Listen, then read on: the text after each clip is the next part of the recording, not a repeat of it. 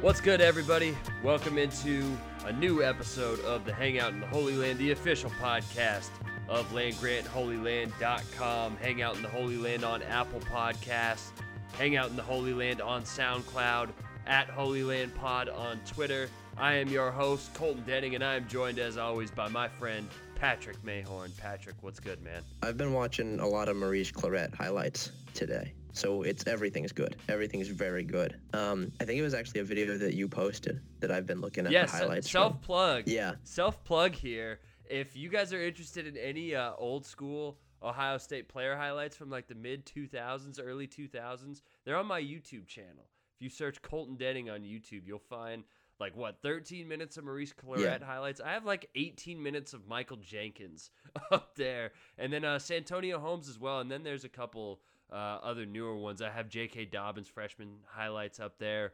You got Dwayne Haskins too. Yeah, Haskins is up there. Everybody from the wide receiving core. If you want to watch Marcus Baugh highlights for some reason, a lot of Raider fans have been commenting on that this week. But search Colton Denning on YouTube. You can find a bunch of Ohio State stuff, and plan to post some more stuff here in the next couple of weeks now that we're in the dearth of the offseason. So check that out. A little bit of a self-plug. And Speaking of self-plugs, actually, so the reason I've been watching Maurice Clarett highlights is because I have an article coming out soon on LandGrantHolyLand.com.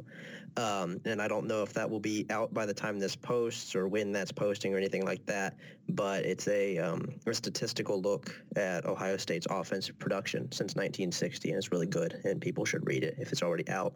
And if it's not, it will be soon, and they should read it then. Yeah, definitely check it out. We were talking about this pre-recording and having to go through even the 70s, the 70s stuff and even the Tressel stuff, and then 2011, ugh.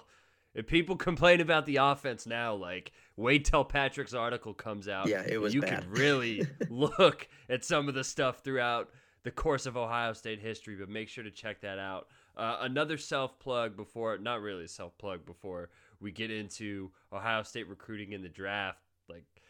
We haven't had a chance to record a podcast since this happened, but maybe the greatest self-plugger, and that could be a double entendre of all time, Buckeye Guy. We haven't gotten a chance to talk about Buckeye Guy and the villainous things that he did. What was your take on that after Earl Bruce passed away? R.I.P. Earl Bruce.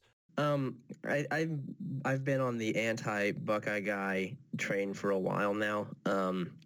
I've always thought he was kind of annoying, and this was, I think, a little bit more advanced than his usual, just being in places that he really shouldn't be and kind of taking the attention away from things that he has no business taking the attention away from.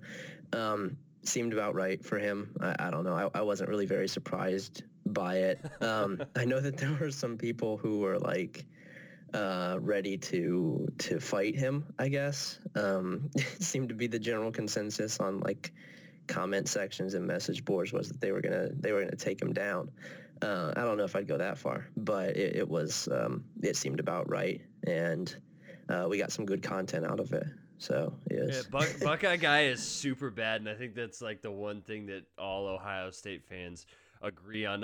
Where's the big nut in all of this? And secondly, why have we never discussed why his name is the Big Nut? Why is that even a thing that isn't right? I don't know. Super fans in general, just to wrap this up, they're bad. Yeah, they're bad. Buckeye Guy, the Big Nut, please go away forever. Who's the third guy? Because there's three of them. There's Buckeye Guy, there's Big Nut, and then there's a third guy whose name I don't remember. I only know the two of them, and then I think that there were more of them in the late 90s, but I think that a couple of them have died off. I don't know. I don't want to be disrespectful, but they're bad regardless. They're not good. No, they're not good. The only good Buckeye super fan was Neutron Man, and that's it. He was the last good one. And LeBron James. LeBron James also, but he doesn't paint his entire body, so I don't know if he really counts. Moving to things that are good, and the purpose of this episode, we're here today to talk a little bit about Ohio State recruiting, which has seen a lot of exciting news in the past, week and a half. And then the NFL draft stuff, just going to wrap up where Ohio State players landed, what our thoughts were on that, and a couple of other random news items. But kicking it off with Ohio State recruiting in the class of 2019. Just as an overview, Ohio State now stands at 9 commits, 7 of those being 4 stars, 1 5-star who we'll talk about, and 1 3-star positionally. You got 1 running back, 1 wide receiver, 2 offensive linemen, 1 defensive lineman, 1 linebacker, and 1 DB. It's the 7th ranked class right now per the 24/7 Sports Composite.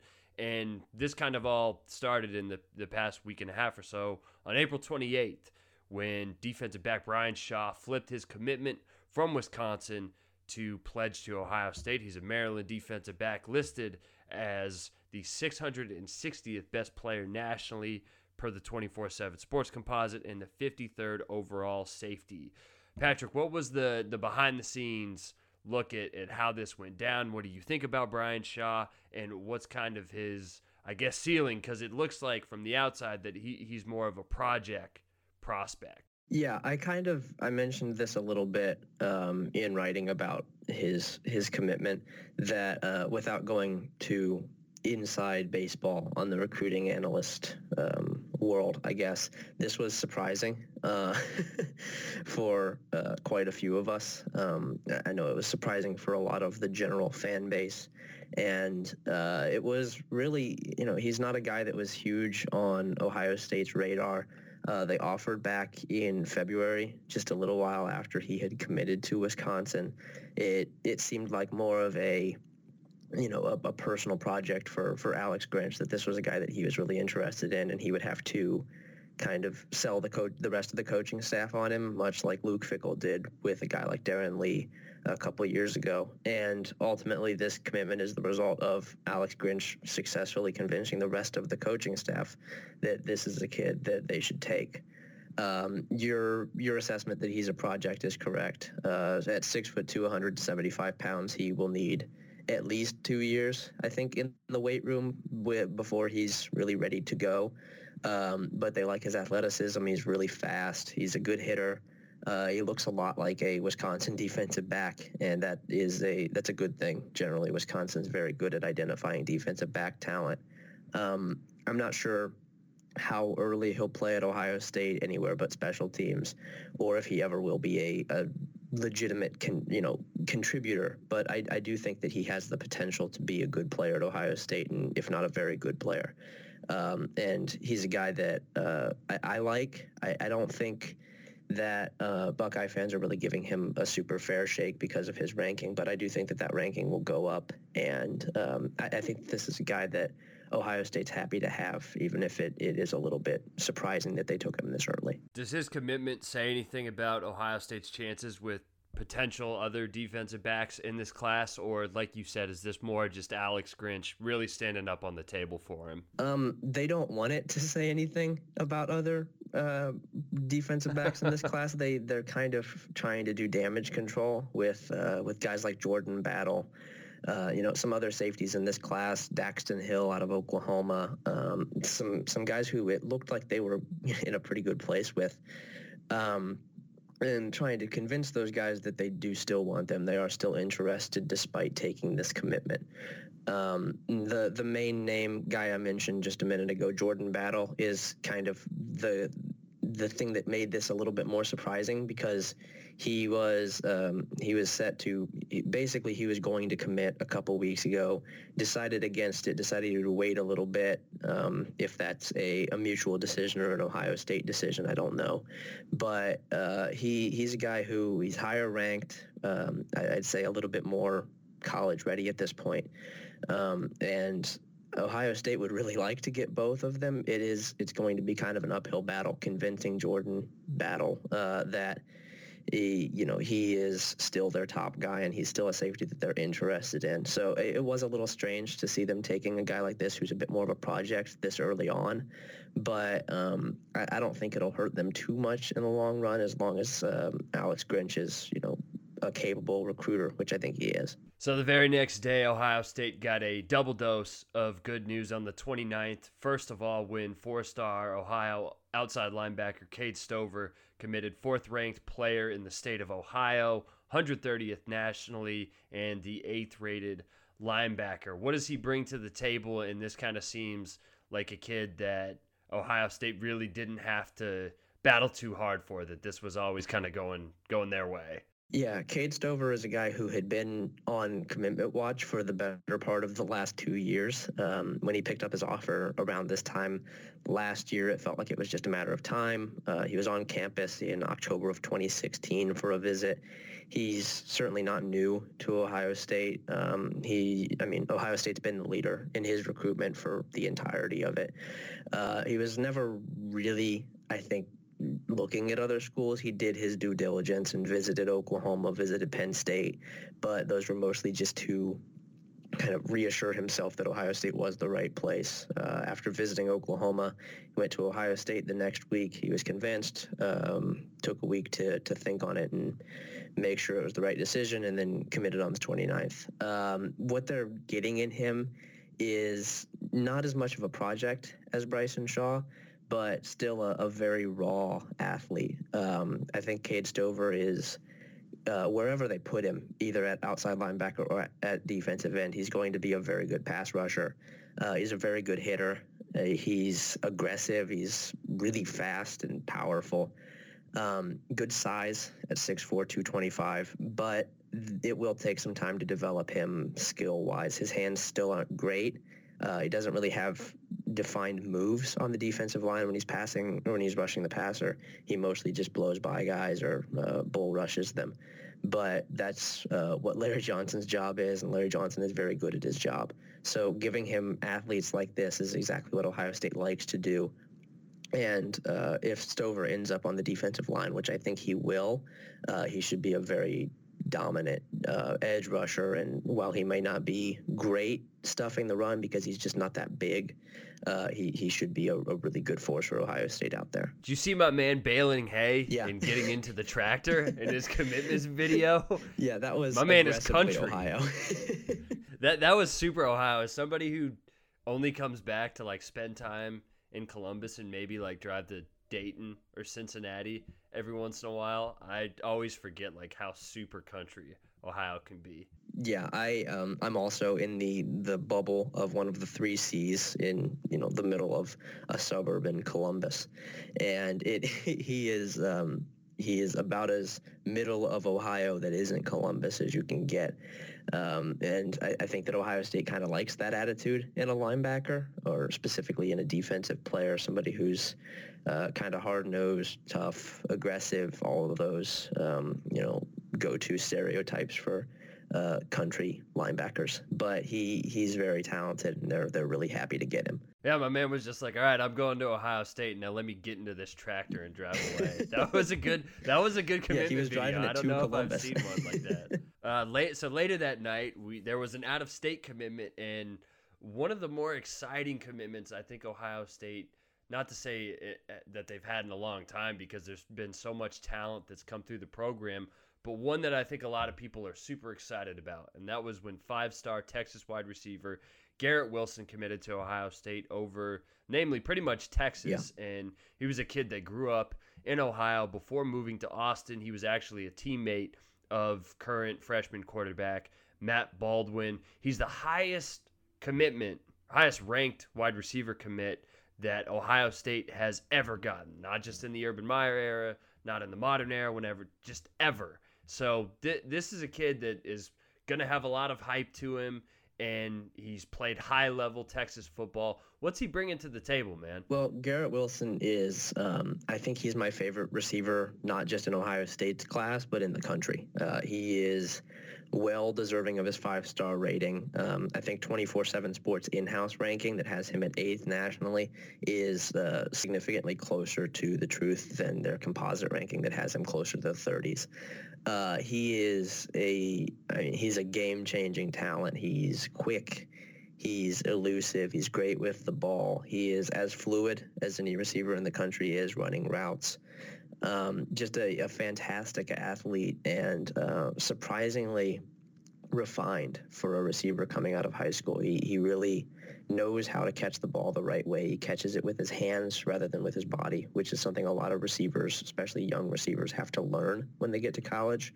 And really, he won't have to learn all that much at Ohio State outside of the playbook and a more advanced route tree, because he is a Texas receiver, and most of them don't have a very defined route tree outside of running straight down the field and just beating cornerbacks. But I think he's definitely capable of learning that. He's a really, really talented receiver. And while his size is a bit limiting at 6 foot, 185 pounds, he's still capable of being a number one receiver. And I think that Ohio State will love having his playmaking ability, especially if they compare him with a bigger, more possession-oriented receiver on the other side of the field. Did you see his quote about not going to Texas? Mm-hmm. Yeah, that was mean. Yeah, so that was a big dunk. Yeah. So if you guys haven't seen this, and I'm sorry, I don't know who to attribute this to, but Wilson said about Texas, quote, "They were close. I'm not going to lie. The official visit made me think about them a little more. In the end, I've watched a lot of people go to Texas with a ton of ability and maybe not achieve what I thought they could. I didn't want to be one of those guys." End quote. Yeah. Ouch. That's savage. He just buried Texas 6 feet in the dirt. Yeah, and I think a lot of it comes down to, especially for receivers, when was the last time Texas had a good quarterback? Like after Colt McCoy, they haven't had any. It's hard to sell receivers on playing for Sam Ehlinger or Shane Buechele. And Garrett Wilson, among quite a few other receivers in this class, really like Dwayne Haskins. And they really like Matthew Baldwin and, the quarterbacks that Ohio State has and the quarterbacks Ohio State are looking at. Ryan Day has done a fantastic job on selling Ohio State as a passing team in the future, which is why you see a guy like this committing. Ohio State isn't very good at recruiting receivers under Urban Meyer the past couple of years. They've generally had to go after athletes because true receivers aren't interested in playing in what is essentially a spread triple option.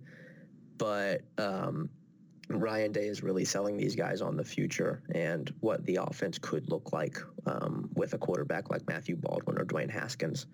And that's ultimately what sold Garrett Wilson here, was that Tom Herman is still running a very run-oriented offense at Texas, and Ohio State seems to be kind of moving towards a more pass-based offense, and a receiver like this really wants to get the ball a lot. Yeah, and for as much as we want to complain about Zach Smith and, the current progress of these receivers, Ohio State's had, 6 receivers drafted in the last 3 years? That sounds right, yeah. There's definitely a ladder to pro success that Ohio State has established that maybe Texas hasn't. And it is important to remember, too, that this is a kid that grew up in Ohio and, wanted to play for Ohio State. So it wasn't just like they stole a kid from Texas, kind of like they did with J.K. Dobbins or a few other Texas kids that they've brought in. But nonetheless, a huge commitment. And like you said, I think that Ohio State in this offense, there's always going to be a good running back. And when you have put out consistent running back talent the way they have, that's always going to be a focal point of the offense. But it is moving more in the way of balance, and commitments like this, you can tell that that's the case. Yeah, this is the kind of big time receiver that schools that have that balance get. This is the kind of big time receiver that schools like USC, Alabama can get them at times, which is a little strange because they don't pass super well. But it's kids like that, Oklahoma, they like to go to schools where they know the offense will be good at passing the ball, and it's a good sign to see Ohio State going out and getting a kid like this, especially if you're a fan that would like to see the vertical pass return to Columbus, because these kids aren't going to commit to a college for 3 or 4 years if they don't think that they'll get the chance to show off what they can do. And when talented receivers are committing to your program, that means that they believe in what you're going to do. Unless they're Louisiana kids that just have no other choice but to go to LSU. That's the only way. That's the only school that gets away with it, is LSU. Hey, Danny Etling is an NFL quarterback. That is very true. Wrapping up this portion of the podcast about recruiting, something that I saw you guys talking about in the Slack, at least before these commitments came through, is that it feels like it's been a little bit slower on the recruiting front. There hasn't been a lot of talk about high-profile kids, and one of the main reasons for that has been Kerry Coombs is no longer on the staff, and we all know how great of a recruiter that he was in his time in Columbus. Has there been any difference that you have seen without him on the staff and what Ohio State's recruiting strategy, or where their hooks are in some with some of these high profile kids? Well, I think Alex Grinch has a pretty obviously different style to recruiting. He really likes to go out and try to find good athletes that he can develop instead of guys who are kind of already college ready, guys like Sean Wade or Jeffrey Okuda. And that's not saying that it's a worse style. We really haven't seen it on the field yet. But that is something that's kind of noticeable about the way that he's recruiting, is that he seems to really like the bigger defensive backs, guys who are mostly just athletes at this point, not really true positioned football players. And that's something that we saw at Washington State with Alex Grinch as well. And I think it will be a bit of an adjustment for Ohio State fans, because I can't imagine that Grinch is going to go after as many five-star defensive backs as Coombs did, because he's not as good of a recruiter. I mean, it's hard to be that good of a recruiter, and Alex Grinch is a very capable recruiter, but he's not on that level. And it certainly doesn't help that Ohio State isn't in desperate need of defensive backs in this class, so they can be pretty selective. They're not going to be bringing in a big number of them, so it's going to be a bit of a difference from what we've seen in the past couple of years, where they brought in a bunch of corners and defensive backs and safeties. So it's kind of an unfortunate first attempt for Alex Grinch, just because he doesn't really get the chance to prove himself quite yet, and he's, I think, much more of a capable developer of talent, and that's not a knock on Combs. That's just Alex Grinch is a really good coach. So I think it'll be fine in the long run. It is a little bit less on paper, numbers-wise impressive, but I'm not worried about it, knowing what this staff is capable of and having seen Alex Grinch's work in the past. Yeah, and it's not like this is the first time that Ohio State has lost a great recruiter. He looked back and lost Mike Vrabel. Everybody thought, oh God, how are we going to make it work? Same with Tom Herman. Same with Stan Drayton. Same with Chris Ash. So if there's one thing that Urban Meyer and his staff have shown the ability to do, it's that, you can lose great coaches and great recruiters and replace them with other great coaches and great recruiters. Yeah, for sure. I mean, I think that I'm not worried about Ohio State's recruiting. They'll be fine. I mean, it's a top 10 class already. It's going to only get better. I hope that there aren't people really worrying about it. I'm sure that there are, but it's not worth worrying about. They'll be very good. They will continue to be very good for as long as Urban Meyer is here, and probably after that as well. And something that's going to help that recruiting, that has, for the last couple of years in a huge way, is the NFL draft, which recently took place. And once again, Ohio State, 7 players drafted this year, and that was second nationally, only behind Alabama, who had 12, I believe, 2 first-round picks for Ohio State. Just another banner year for them, and a bunch of guys signed as undrafted free agents. We'll get into that, but just another season of Ohio State replacing NFL talent with more NFL talent, sending guys to the NFL draft, and not only that, but dudes getting drafted extremely high. Yeah, and something that I saw that was interesting, I'm not sure if you saw this, but on the kind of self-proclaimed draft Twitter with a lot of the media guys, they seem to be really high on Kendall Sheffield. I saw... Yeah, that's weird. I saw quite a few mentions from pretty prominent national guys saying that Ohio State could be in for another first-round corner next season with Kendall Sheffield.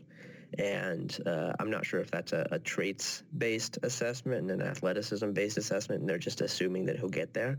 But those guys know what they're talking about when it comes to player development and assessment. So I think that that's pretty encouraging for Ohio State if, people like, I think Ian Rappaport said something about it. If people like that are excited about Kendall Sheffield, that's good news. I would imagine that the scouts were there for pro day, and I don't know if they're allowed to go to bowl practices, but they were probably around for some postseason stuff and saw him, and he has the track background. He's going to test really, really well. Yeah. And if you are a kid that has not only been in the Alabama program, but also the Ohio State program, then you kind of have that pedigree of like, okay, two of the two best coaches in college football will vouch for this kid, then I think that helps as well. And from that Ohio State defensive back brand, kind of has everything going for him. So if he has a good season, it wouldn't be shocking, but that was definitely interesting and not something that I expected to hear. But I would assume he probably had a couple of really good strings of practices in postseason. So that is definitely encouraging, and it wouldn't be the most shocking thing in the world to see him or any of those other defensive backs have a great year. And I saw that Terada Mitchell was like, we're going to set the record next year for kids drafted. And at this point, it's hard to ever be like, no, that's not going to happen. That's way too far-fetched, just based off of what they've done, because, you know, they're just losing talent every single year. And you saw it with Michigan compared to last year. They had, 13 or 14 guys drafted, and this year there was only one? Mo Hurst? I think it was 2. Did they have? Isn't Mason Cole? Didn't he get drafted? I think so. Yeah, so they had 2 Yeah. at most, and I know they had a really young team, but Ohio State has young teams it seems like every year. Alabama has young teams. They have guys drafted. Clemson has guys drafted. So it'll be interesting to see who jumps up next season, because right now, I mean, I don't want to talk about 2019 mock drafts, but I think it's always interesting to look at who are those guys now, because in the next 7-8 months, it always changes. And specifically from an Ohio State standpoint, there are going to be guys who are not on the radar, maybe on the radar for fans of Ohio State, but not at the level of, oh, this guy's a first-round pick. Jeffrey Okudah is a guy that comes to mind, even though I don't think he'll be draft eligible. But just those type of guys that you know about, but then you're like, okay, this guy had an awesome season. He's a first-round pick. Jonathan Cooper. Yeah, for sure. I mean, I said in our Slack room that Ohio State could have back-to-back first overall picks in these next 2 seasons, which was a bold opinion that isn't actually that bold when you kind of look at it.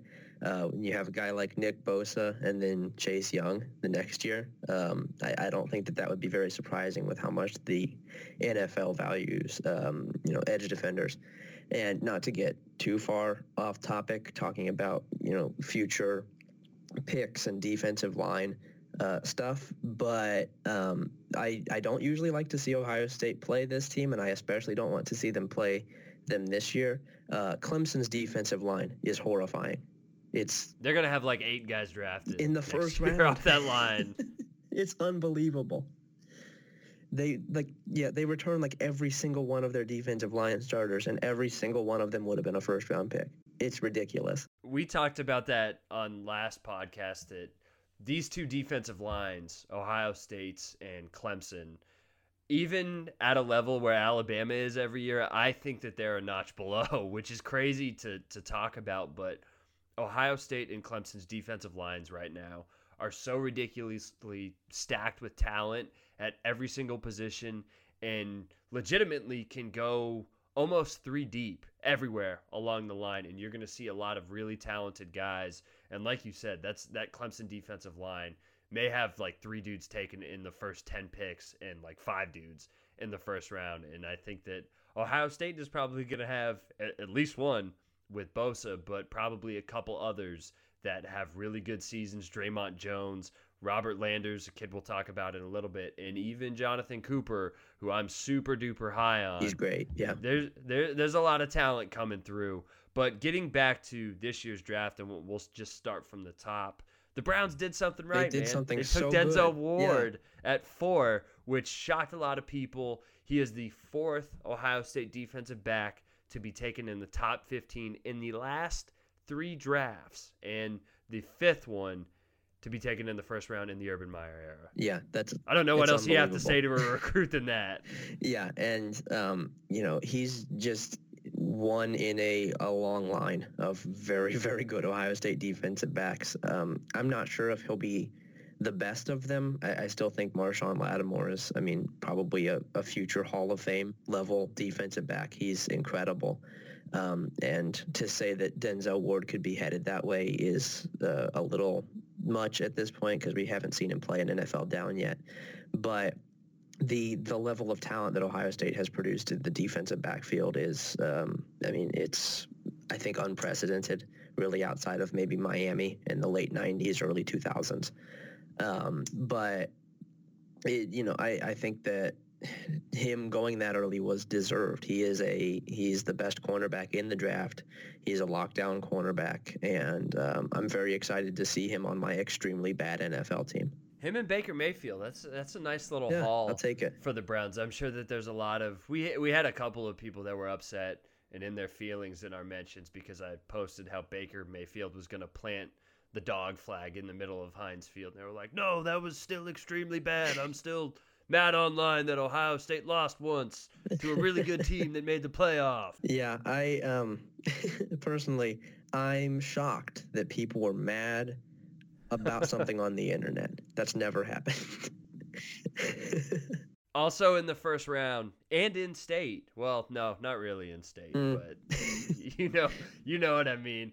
Billy Price goes number 21 to the Cincinnati Bengals. It looks like he got everything with his pec cleared medically. There was a lot of chatter about whether he would go in the first round, how high he would go after he got injured at the combine on the bench press. Newsflash to dudes that are going into the NFL: if you're a first-round pick, don't go to the combine, bro. You got nothing to gain by working out. But he goes in the first round to the Bengals. He's going to be paired up with Sam Hubbard, who went at number 77 in the third round to the Bengals.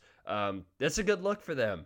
Billy Price is – we talk about defensive back being the position for Ohio State to have NFL success, but center is one as well. Remington Award winners with him and Pat Elflein. Elflein had a tremendous amount of success for the Vikings, and I think that Billy Price is going to be the same. He's kind of your prototypical NFL center right now for where the game is going. He can run block, he can pass block, he's really smart based off of what we've heard people talk about him with setting up protections and things like that. So I think he'll fit in pretty well, and he's a guy that's probably going to just come in and start day one. Yeah, for sure. I think Ohio State has had, as you mentioned, a pretty impressive run of offensive linemen as well. It's not talked about as much, especially because when you watch Ohio State play the last couple of years, you wouldn't think that they have offensive line talent for some reason. But they seem to be figuring it out. And guys like Taylor Decker, Pat Elflein, and Billy Price, I think are all pretty much as consistent and as solid as you'll get. I think NFL teams really like that with an offensive lineman. They really like when they know what they're going to get. And with Ohio State offensive linemen under Urban Meyer, they've all been very, very consistently good in the NFL. And I think that Billy Price is the next in a long line of that. What do you think about Hubbard in the NFL? I'm super interested to see where he lines up, because I know that teams probably really love the lacrosse thing, which has just been beaten to death, and how athletic he is, but it still seems like he's growing into playing football, and he's another one of those guys that's super smart. He can play a lot of different positions, and he can do a lot of things, and I know that I'm very curious to see how the Bengals utilize him, and I think that he's a guy that can be either not like a flop, but I'm just interested to see how he's used, because I think he can be a really good player, but maybe not like an all-pro or a Pro Bowl level, but a guy who just has a solid 8 or 9 year career, and it's like you look back and you're like, man, that dude was really good. Yeah, I like Sam Hubbard a lot. I'll probably get some crap for this, but I feel like at Ohio State he was a little bit of a result of the talent around him. I can see that. I mean, it's I don't know. It's hard to not be successful as an edge rusher when you're surrounded by that much talent. And I mean, defensive backs were always good when he was here. Linebackers were usually good when he was here. Played on a line with guys like Joey Bosa, Nick Bosa, Draymond Jones, a lot of NFL caliber defensive linemen, Tyquan Lewis, who we'll talk about in a minute. And I think Sam Hubbard's good. I don't think we've actually seen him really playing as his own defensive lineman at this point. I think we've seen him playing in a scheme rather than actually showcasing what he can do. And I think that he's a good enough athlete, and he is a smart player. I think he'll develop into whatever the Bengals need him to be. If that's a run stuffer, if that's a pass rusher, I think he'll be solid at it, but I don't think that his ceiling is super high. I think we kind of know what he is at this point, and I think that that's a good player. I think that your assessment of him being the kind of guy who we look at 9 or 10 years from now, and he was on the Bengals the whole time. He was very good the whole time. I think that could be kind of what his career looks like, and that's a good thing for a third rounder. That seems like just about what you want from a guy like that. Like you mentioned, his rush partner on the other side, Tyquan Lewis, went in the second round to the Colts, and I think he's kind of in that same vein. Yeah. And especially this last season, he was a little bit of an anomaly. There were times where, especially late in the Penn State game, both of those guys showed out, helped win the game. But there were other times where Lewis almost disappeared. And I don't know if he's like physically, your freak athletic edge rusher. I don't think he's going to be a guy that gets 12, 13 sacks. And I think he's kind of in that same vein as Hubbard, where a good career for him, or a ceiling of his career, is going to be just playing for a decade. And I don't know if he'll ever be a super productive pass rusher, but he can play the run. He can definitely get to the quarterback when he needs to, as we saw in the USC game, which he was very good in. But that's another one. I'm just interested to see how he's utilized and if he's able to be a little more consistent than he showed this past season. Yeah, I was kind of surprised that he went this high because I think he's a really good player. I think that, like you said, he's going to be very solid, if not never really great, but consistently good. But athletically speaking, I'm not sure if he's really a developmental guy. I think we kind of know what he is. I think he's a great leader. I think he'll be a great leader in the NFL for the Colts, or for whatever team he ends up on in the future, if he doesn't stay with the Colts after his contract runs up or anything like that. But I think that in my mind, I kind of associate him with a guy like Michael Bennett, who came out a couple years ago, as someone who's not really a dominant player in terms of the things he actually does on the field physically, but more of a necessary player for a defense, kind of a glue guy to hold them together, kind of a leader that makes the whole thing work. And I think that he can do that in the NFL. I'm not sure if I'd spend a second round pick on that, but I'm not an NFL GM, and I do like Tyquan Lewis. I don't know if his production matches what a usual defensive end in the NFL looks like, and that might not be a terrible thing. I think that he could be the kind of guy who is, a real leader for a defense, somebody who kind of surprises people, not necessarily with his athleticism, but just with pure skill, because he is a very skilled and technically sound player.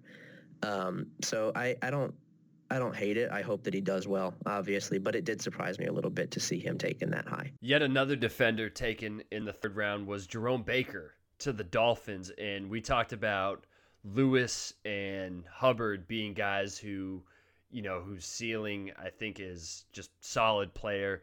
I will stand on the table that Jerome Baker's career is going to go one of two ways. He is either going to flop and be out of the league in like 2 or 3 years, or he's going to turn into an all-pro player. Absolutely. Because you look back at his 2016 season, and I think it's going to get lost in the shuffle. He was super special and had one of the best seasons I can remember for an Ohio State linebacker, which is saying something. But he was awesome. The Oklahoma game, he was great. Even the Clemson game.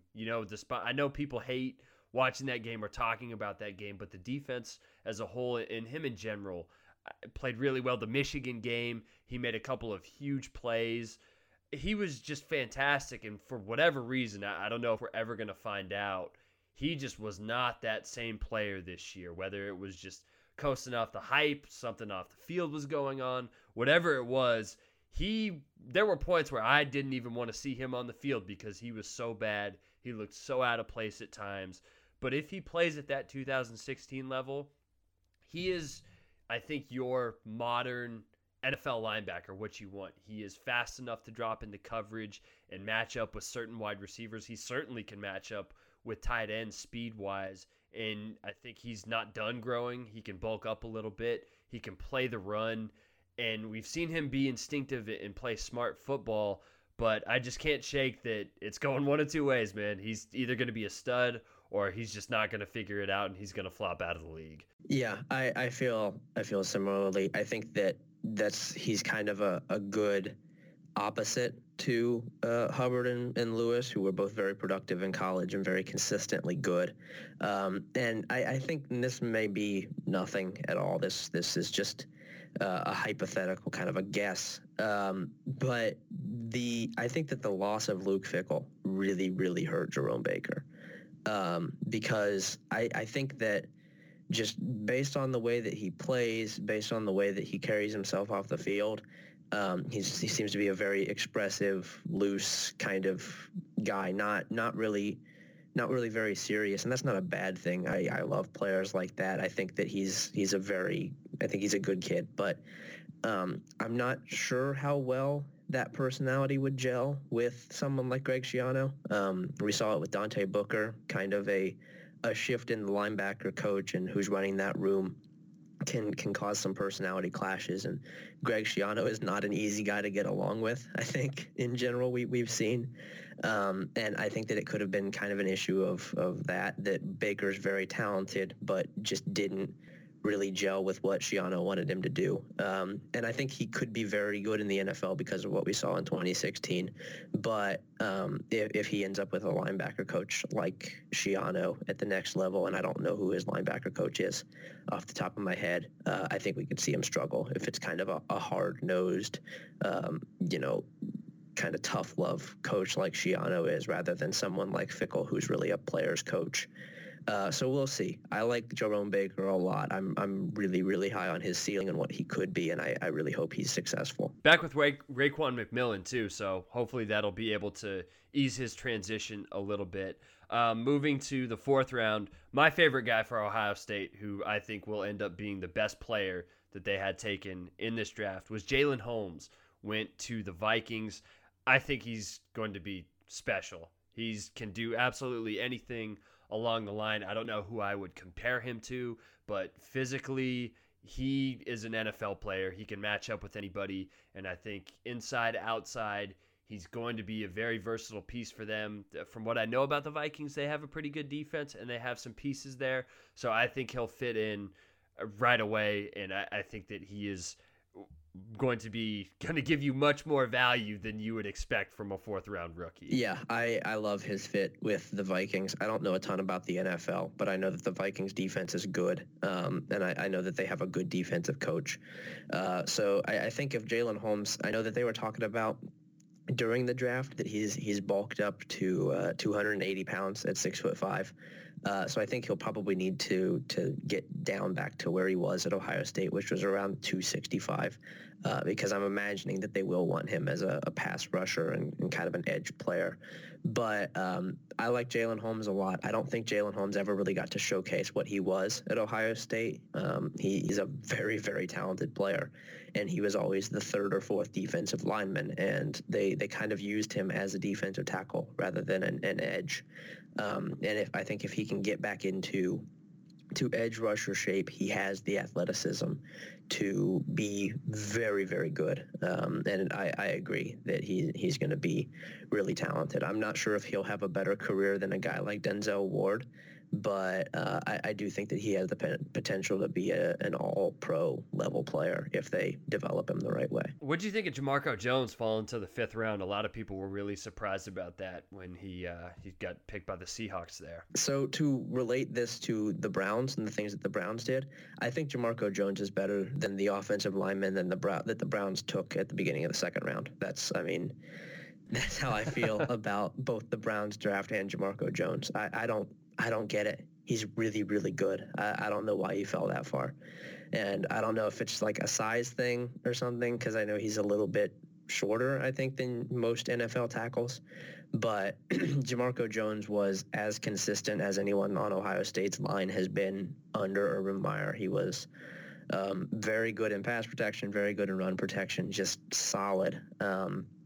And I think that teams are going to regret passing on him because he's a very, very talented player, and I think that the Seahawks got a steal in the 5th round. Is there anybody I'm missing? Said 7. I think we only listed 6. Who else got drafted? Sam Hubbard, Jalen Holmes. No, I think that's it. Huh, I guess we got everybody there. Yeah. Nice. Hell yeah. So moving to the undrafted free agents, the big thing, and luckily we waited to record this until it happened, was JT Barrett has signed a deal with the Saints after the draft. It looked like he was going to go to Colts minicamp, and then he was deciding between the Saints and the Colts, but he signed a 3-year deal. He's going to be on their 90-man roster and battling with Taysom Hill and Tom Savage to be Drew Brees' backup. And there's a lot of Ohio State players on the New Orleans Saints right now. Like, if you don't have an NFL team or are looking for another one to root for, the Saints are your team. What do you think about Barrett's fit there? It seems like of all the places he could have gone, that is a pretty decent situation. Yeah, that's a very good situation for him to be in, especially when he has guys that he knows, like Michael Thomas at receiver. So my take on JT Barrett, and I know a lot of Ohio State fans have seemingly turned entirely on JT Barrett, and they're not only glad that he's no longer Ohio State's quarterback, but they actively dislike him. Seems to be something that I've seen, which is weird because he's the best quarterback in Ohio State's history, but whatever. Breach. But I don't think that there's a guy in this class from Ohio State that I want to be more successful in the NFL than JT Barrett. I want JT Barrett to be an all-time NFL quarterback. I want JT Barrett to take over for Drew Brees in 2 or 3 years and be absolutely dominant. I want him to be the next Tom Brady in terms of, late pick, actually undrafted. Didn't think that he had enough arm strength coming out of college, struggled at a Big Ten school, and just absolutely lights the league up. I want nothing more than that to happen, just so that people shut up about it and start to recognize that JT Barrett is good and deserves the full support of Buckeye fans because he did a ton for this program. And even if it was... And then retroactively, all the haters could be like, no, JT Barrett was my guy. Yeah, like they do he was the guy all along. Like they do with Tom Brady at Michigan. Where they're like, no, actually, he was great. But, I want JT to be as successful as he could possibly be. I want him to be a top quarterback. It's not going to happen, but it would be so much fun just to see, because I think JT Barrett is just a fantastic guy. He's a great leader, great personality, great character, and I really want him to be successful. I think the best thing that he has going for him is he definitely had Urban Meyer and the rest of the coaching staff vouching for him.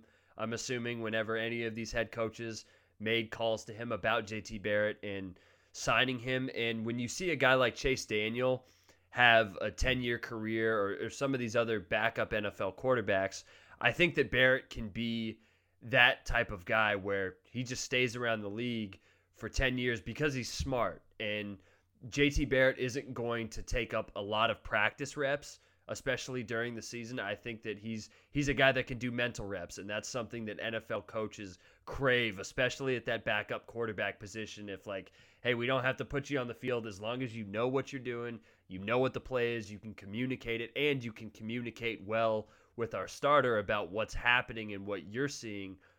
I think JT Barrett can be that guy and have, I think, a successful NFL career is just like being around the league for 10 years and sticking around, because as much as I love Troy Smith, he was a guy that needed physical reps, and he flashed a couple of times, but he wasn't good enough to just stick on as a backup quarterback. I don't think that he was smart enough in that aspect of the game. JT Barrett is. And that's something that I think he can hang his hat on and have a productive NFL career because of. Yeah, for sure. And I mean, the leadership aspect as well is something that coaches Yes. really like. Yeah, that's Yeah. high. You see guys like Drew Stanton have spent their entire careers as just guys who travel from team to team and mentor young guys. JT Barrett obviously can't do that right now because he is a rookie, but I think that is something that he could do in the future. He could be kind of a calming force, somebody who can come in and he won't lose you any games. He'll keep your offense together, kind of a locker room guy. And I think he is capable of that. That's what he did at Ohio State. He did it very well. He helped manage the talent on this roster and, make sure that there were no locker room issues. And that's something that every NFL team needs. And I think that is kind of what his future in the NFL could be if he does find a way to stay in the league for a long period of time. Other undrafted free agent stuff that stood out to me, the two big ones, Marcus Baugh to the Raiders. We both like him a lot. He's an excellent blocker. We've seen what he can do as a pass catcher. I think if he's able to knock off a little bit of that doughiness, because I don't think that the strength program ever really got that out of him. If he's able to kind of shape himself, I think that he can be pretty productive for the Raiders or any NFL team. I think he has a place in the current NFL with what he can do. And then Damon Webb, who I think it was surprising that he didn't get drafted, but he lands in probably the best spot for him with the Tennessee Titans, with Mike Vrabel as head coach, and then Kerry Coombs as his defensive backs coach.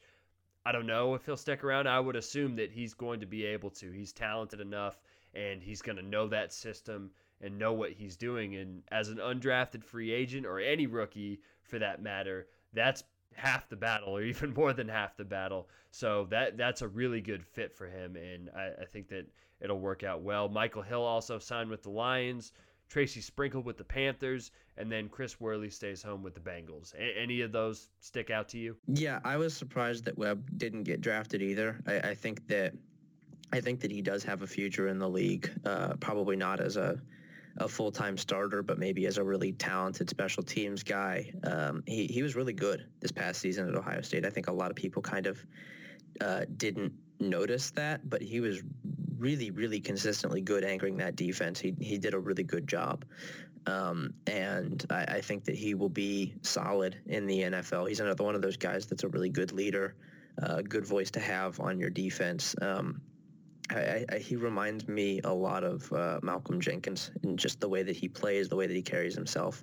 I don't imagine that he'll have that prolific of a career, but I think that he's a good safety, and I'm surprised that he didn't get drafted, and I think he will be at least moderately successful at the next level wherever he ends up. One of the things that's pretty awesome about where Ohio State's at right now and putting all of this talent into the league is that this era of guys, they're not only starting to get to the NFL, but they're all starting to play together. So you're seeing like the Saints with Marshawn Lattimore, Michael Thomas, Von Bell, JT Barrett, and then the older generation, Ted Ginn and Kurt Coleman on the Saints.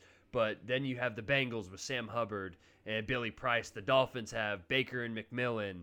The Colts have Tyquan Lewis and Malik Hooker. The Cowboys even have Zeke Elliott and Rod Smith, who was at Ohio State for a period of time. And then the Vikings with Pat Elflein and Jalen Holmes. So it's cool to see all these guys get to the league, and not only that, but start to play together and make some plays, because there's some pretty good players in the NFL that are repping the scarlet and gray. Yeah, it's exciting to see. I think that Ohio State never really had that under Jim Tressel. He wasn't huge on NFL production just because of the system that he ran didn't really lend itself specifically on offense. But it's a really exciting time of Ohio State football. This is the most talent Ohio State has ever had, save for maybe the late 60s, early 70s. And I think it's a time that Ohio State fans really should relish and enjoy, because it won't last forever. And it's going to be really exciting to see what these guys can do together at the next level. Final thing before we close it up here, we're getting into an hour. This has been a damn good podcast, if I say so myself. But SI's Bruce Feldman wrote a long piece earlier today. I guess it's Tuesday the 1st when we're recording this. So go check it out on SI.com. We'll link to it in the piece up on the site. about Robert Landers and I guess Ohio State's coaching staff as a whole as it pertains to off the field stuff, mental health, getting players ready for the NFL. It's a super long article, but it's worth your time to check out. One of my favorite pieces in there was that every once in a while, Landers tries to sneak fruit roll-ups into Urban Meyer's pockets during practice. He's our beautiful baby boy on this podcast, Patrick. Robert Landers forever. And if you like Robert Landers, check out this article. There's definitely a lot of things that are worth your time checking out in that. Yeah, for sure. It's a really good article. It really, I think it kind of shows how much Urban Meyer has changed since his time at Florida.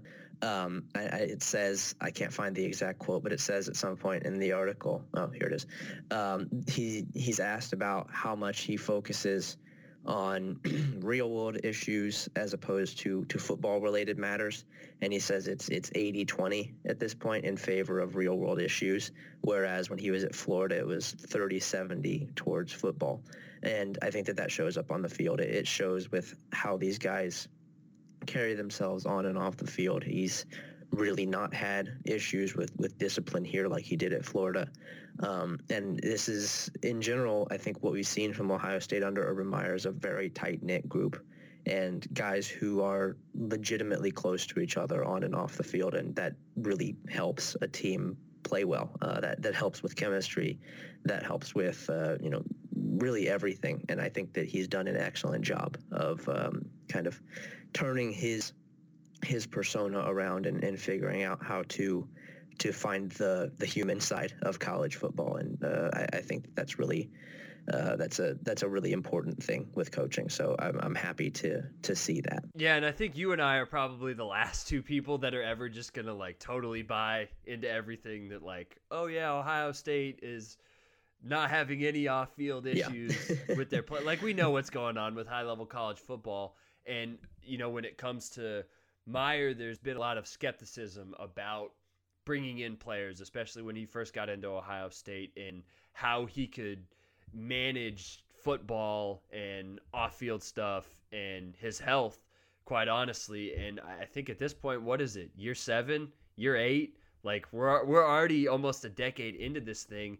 And I think that the results in the past almost decade have gone to show that he really has made a change with the way that he runs his program. And I think that that's great for him. And it's great for Ohio State as well to be able to have this level of success and not have some of the issues that even under Jim Tressel, and I'm not talking about just like the tattoo bullshit, because that was whatever. But, they've, for the most part, done things pretty cleanly. And I think you're always going to have issues with kids of that age, but they've done pretty well. And I think that it's gone to show how well that Meyer has kind of balanced things that he was unable to at Florida. And quite honestly, as much fun as it is to root for a high-level program and a winning program, it's nice to see that these kids, who not all of them are going to have a shot at succeeding in the NFL, and the ones that go to the NFL are going to have to deal with life after football at some point, that at the very least they are trying to get them ready for that. Yeah, for sure. It's a great article. People should go check it out, and it's definitely worth the read, even though it's long. As we wrap up here, speaking of long, this podcast long as hell. Anything else? What's coming up for Ohio State? What are you looking for? I'm at the point where it's just like, no suspensions, no injuries. Anything other than that, I'm good. I just don't want to hear anything. Yeah, that's the point that we're at right now. It's a pretty quiet time. There should be some more stuff recruiting wise, but stay away from Sugar Bar. Yeah, we don't need any grown and sexy coming up here anytime soon.